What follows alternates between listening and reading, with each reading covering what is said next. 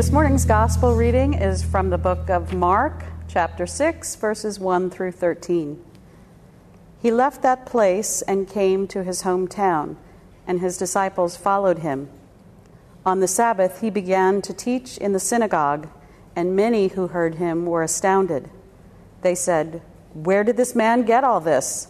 What is this wisdom that has been given to him? What deeds of power are being done by his hands? Is not this the carpenter, the son of Mary, and brother of James, and Joseph, and Judas, and Simon? And are not his sisters here with us?" And they took offense at him. Then Jesus said to him, "Prophets are not without honor, except in their hometown, and among their own kin, and in their own house." And he could do no deed of power there, except that he laid his hands on a few sick people and cured them. And he was amazed at their unbelief. Then he went out among the villages teaching. He called the 12 and began to send them out 2 by 2, and gave them authority over the unclean spirits. He ordered them to take nothing for their journey except a staff, no bread, no bag, no money in their belts, but to wear sandals and not to put on 2 tunics. He said to them, "Wherever you enter a house, stay there until you leave the place. If any place will not welcome you, and they refuse to hear you, as you leave, shake off the dust that is on your feet as a testimony against them." So they went out and proclaimed that all should repent. They cast out many demons and anointed with oil many who were sick and cured them. This is the word of the Lord. That passage that Janice just read is such a wonderful and troubling image of watching how Jesus is not accepted by his own tribe, his own people, his own home congregation, if you will. Scholars have looked at this and asked, why did Jesus receive such a skeptical, judgmental reception? One of the scholars says that in this particular gospel, in the Gospel of Mark, Jesus is referred to as Mary's son, which back then would have been a scandalous thing to basically say, this Jesus is a bastard. This Jesus has no father, and he's a disgrace. So how can he be so wise? How can God use someone with an illegitimate birth to be the voice of God? Others, scholars, look at the fact that his siblings were all mentioned. And it's also a scandal because it's saying that this eldest brother left home. This eldest brother, who in biblical times was responsible for caring for one's parents, flew the coop, went preaching somewhere, and left his responsibilities. Do you see how they're trying to take him down? He's irresponsible. And he's a bastard. And he's a carpenter. How can God use a carpenter to speak about the scriptures? And so this congregation looks for every opportunity to take Jesus down and to basically say, we can't learn anything from you, and you're not welcome here. And so Jesus, recognizes that dynamic, recognizes that without faithfulness, there's very little he can do. And so he tells his disciples later on, when you get a welcome that's really not a welcome, brush the dust off your sandals and go. He's in a prophetic mode up until this point in the gospel.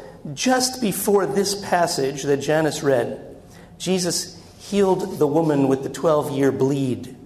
Now, for rabbis to touch a woman, especially if she's bleeding, makes that rabbi impure in the purity codes of the time.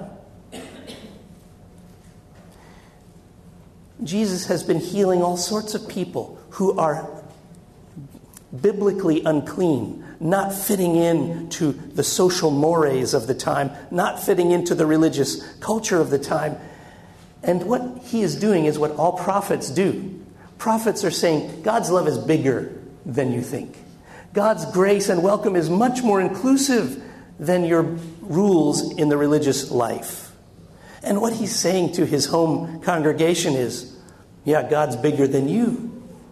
God's love cannot be controlled within the walls of your synagogue or temple or church. Can happen anywhere.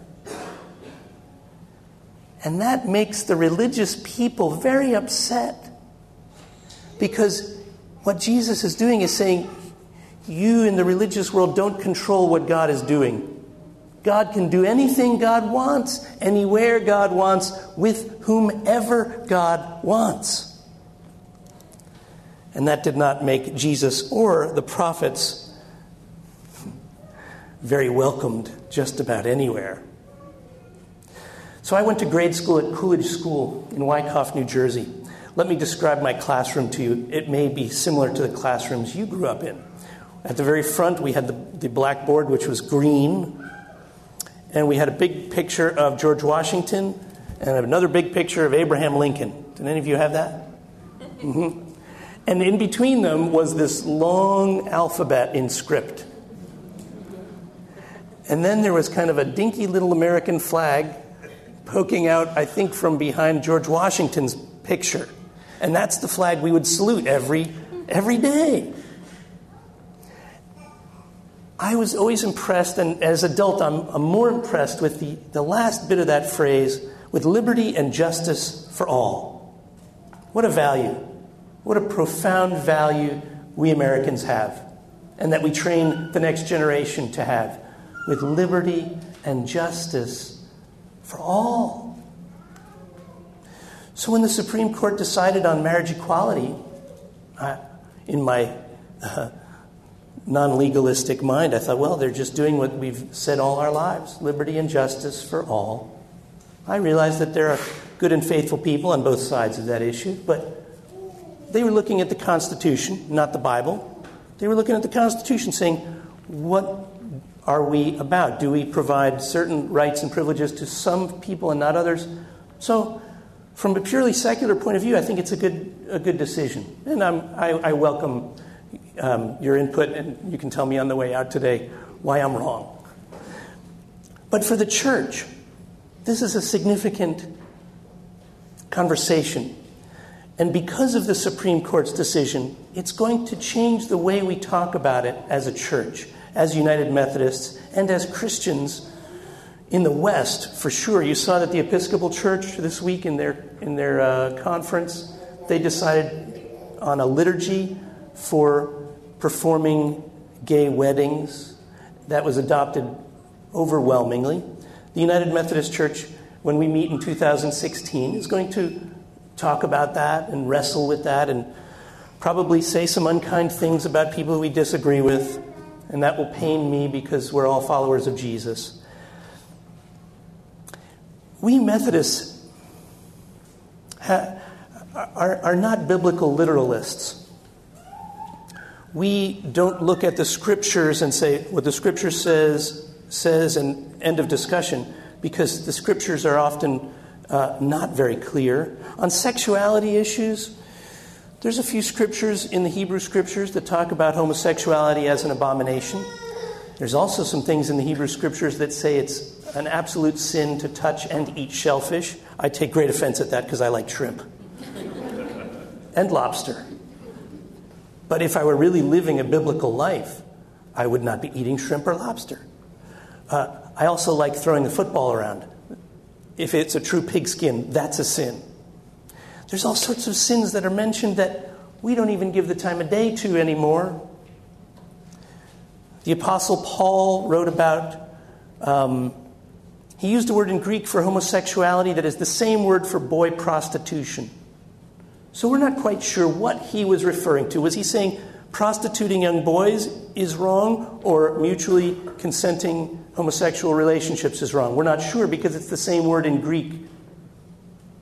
I think prostitution of any kind is wrong. I'm not sure what Paul meant. So we have to go to Jesus. What did Jesus say about homosexuality? Nothing. He said a lot about greed. He said a lot about power, selfishness, loving one's neighbor as one loves oneself. He said a lot about non-judgmental life. He said nothing about homosexuality. Oh, by the way, he also said a lot about divorce. He was pretty clear on divorce, but we in this church, in our denomination, don't say much about that anymore. And I think we've realized that sometimes divorce for various reasons is a sad and regrettable reality, but good and faithful people can be divorced. Good and faithful people can be married. Good and faithful people can be single. Good and faithful people can be divorced, widowed, celibate.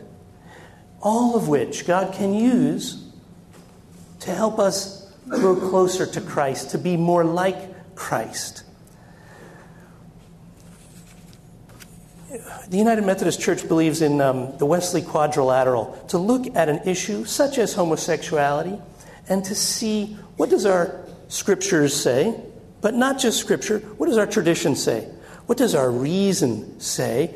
Because God gave us a mind to reason with. What does our experience tell us? I have some friends of mine who are gay and lesbian, who are deeply faithful followers of Jesus. And the fruits of the Spirit flow through them so clearly. My experience says, well, how can God not be blessing them in their faithfulness, in their following of Jesus? I see the fruits of love, joy, peace, patience, kindness, goodness, faithfulness flowing through them as openly gay and lesbian followers of Jesus. That has changed my mind, because I grew up in a church where, homosexuality wasn't talked about, and it certainly wasn't condoned. But in my experience and in my reason, I'm realizing, God's bigger than that. God continues to show me new ways that God is at work, and it confounds sometimes the churches that raised us. I just read this week, I'm surprised that I didn't know about this earlier in all the conversations I've had with people who are much more prophetic than I am on this issue. Do you know there's a Yale historian, history professor at Yale, named John Richard Boswell? Anybody heard of him or had him? He wrote Same-Sex Unions in Pre-Modern Europe. So if we're looking at our tradition, followers of Jesus, in the 4th century, there were two saints named Saint Serge and Saint Bacchus who married one another in a committed Christian relationship with a priest officiating. In fact, have any of you been to the St. Catherine's Monastery in Egypt? It's one of the oldest monasteries with some absolutely exquisite books, libraries, and icons. There's an icon of Saint Serge and Saint Bacchus getting married, and Jesus himself is the officiant. It's remarkable. I just saw that picture this week. I'd never seen it before. There are texts in the 10th century, I want to get this right, 10th and 11th Greek church, Greek Orthodox church, there's an office of same-sex union where a priest would officiate at a same-sex union just like any other wedding. The two men, I think it was mostly men at that time, would join hands. The priest would wrap his stole around them, say a blessing, have the Eucharist, serve both men the Eucharist, then serve the congregation Eucharist. It sounds just like another wedding. But there's an actual service from the 10th and 11th century called the Office of Same-Sex Union.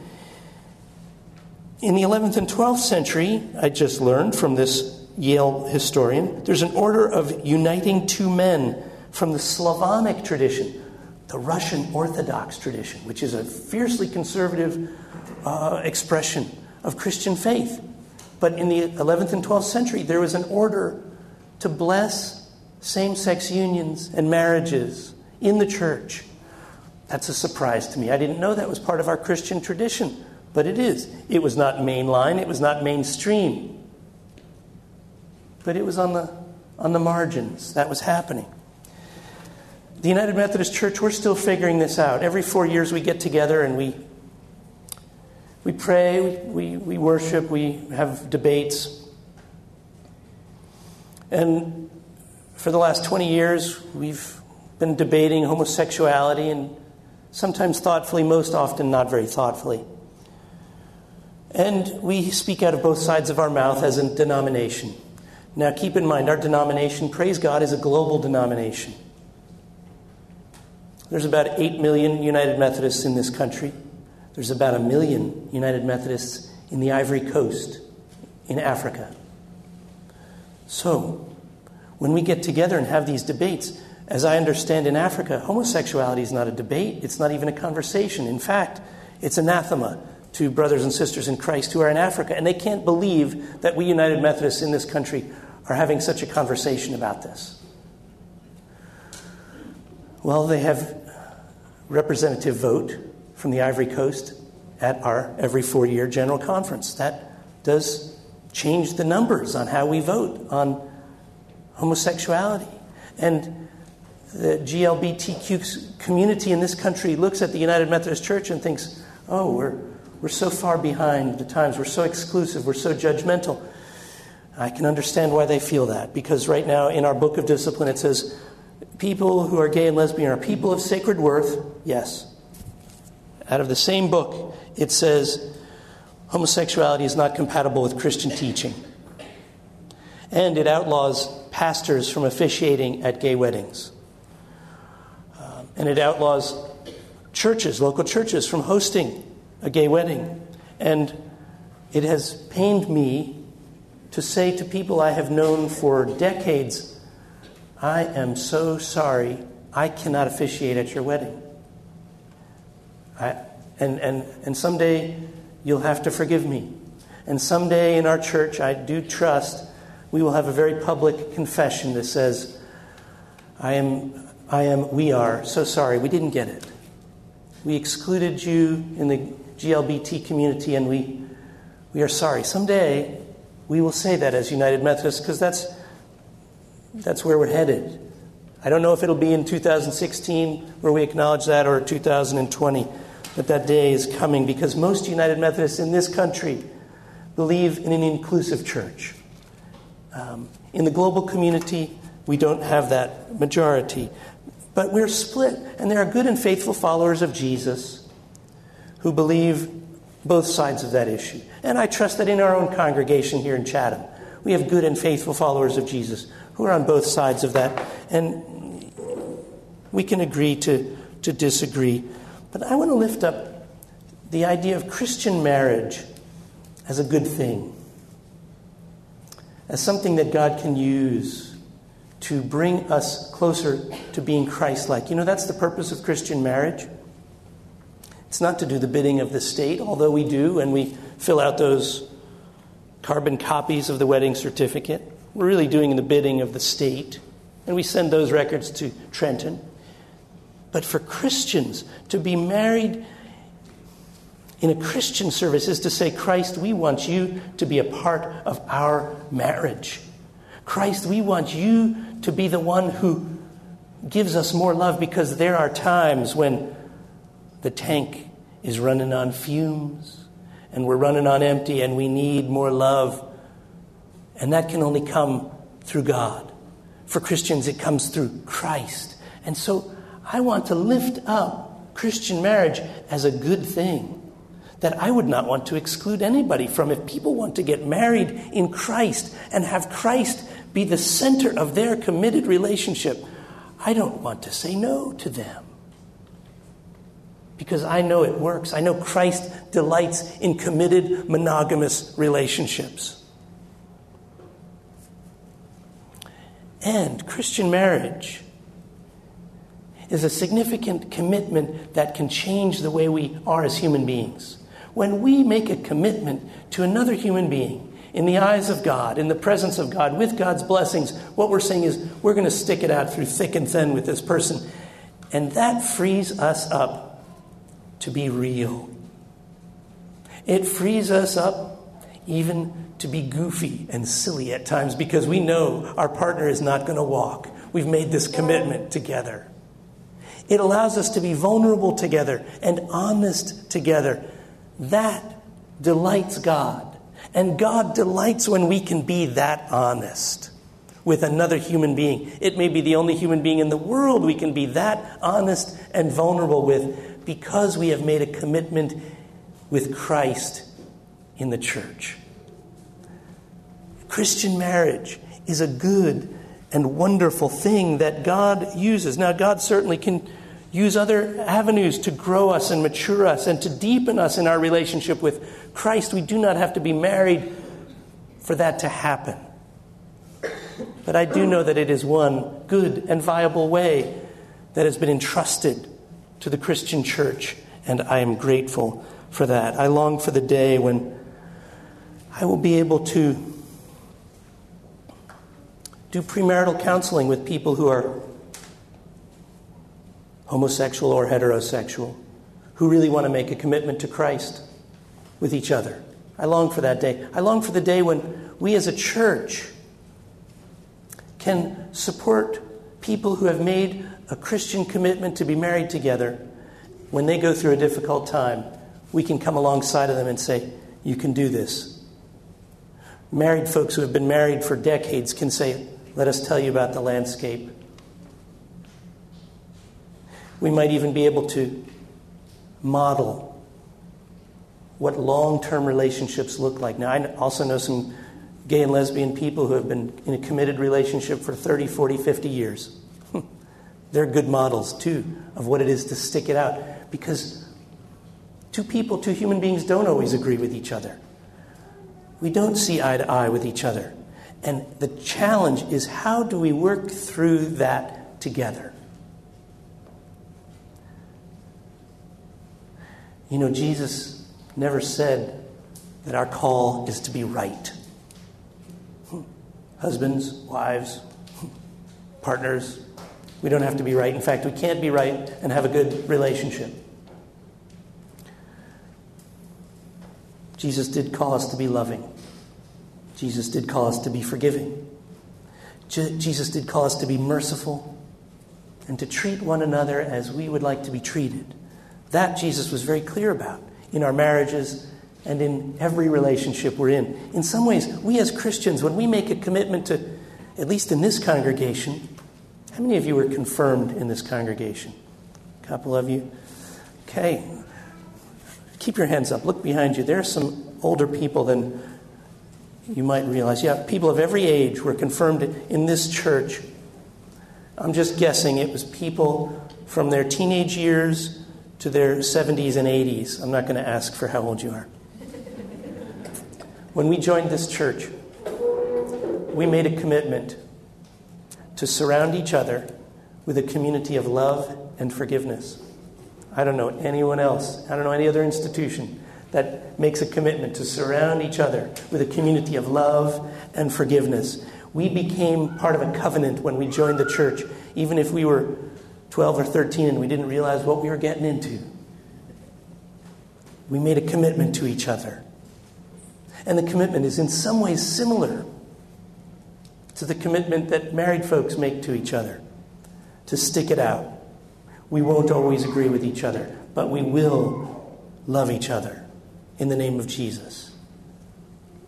For better, for worse. In sickness and in health. For richer, for poorer. This is who we are. And God has called us to be the church and to love in the name of Jesus. May it be so for you, for me, and for the church of Jesus Christ throughout the world. Amen.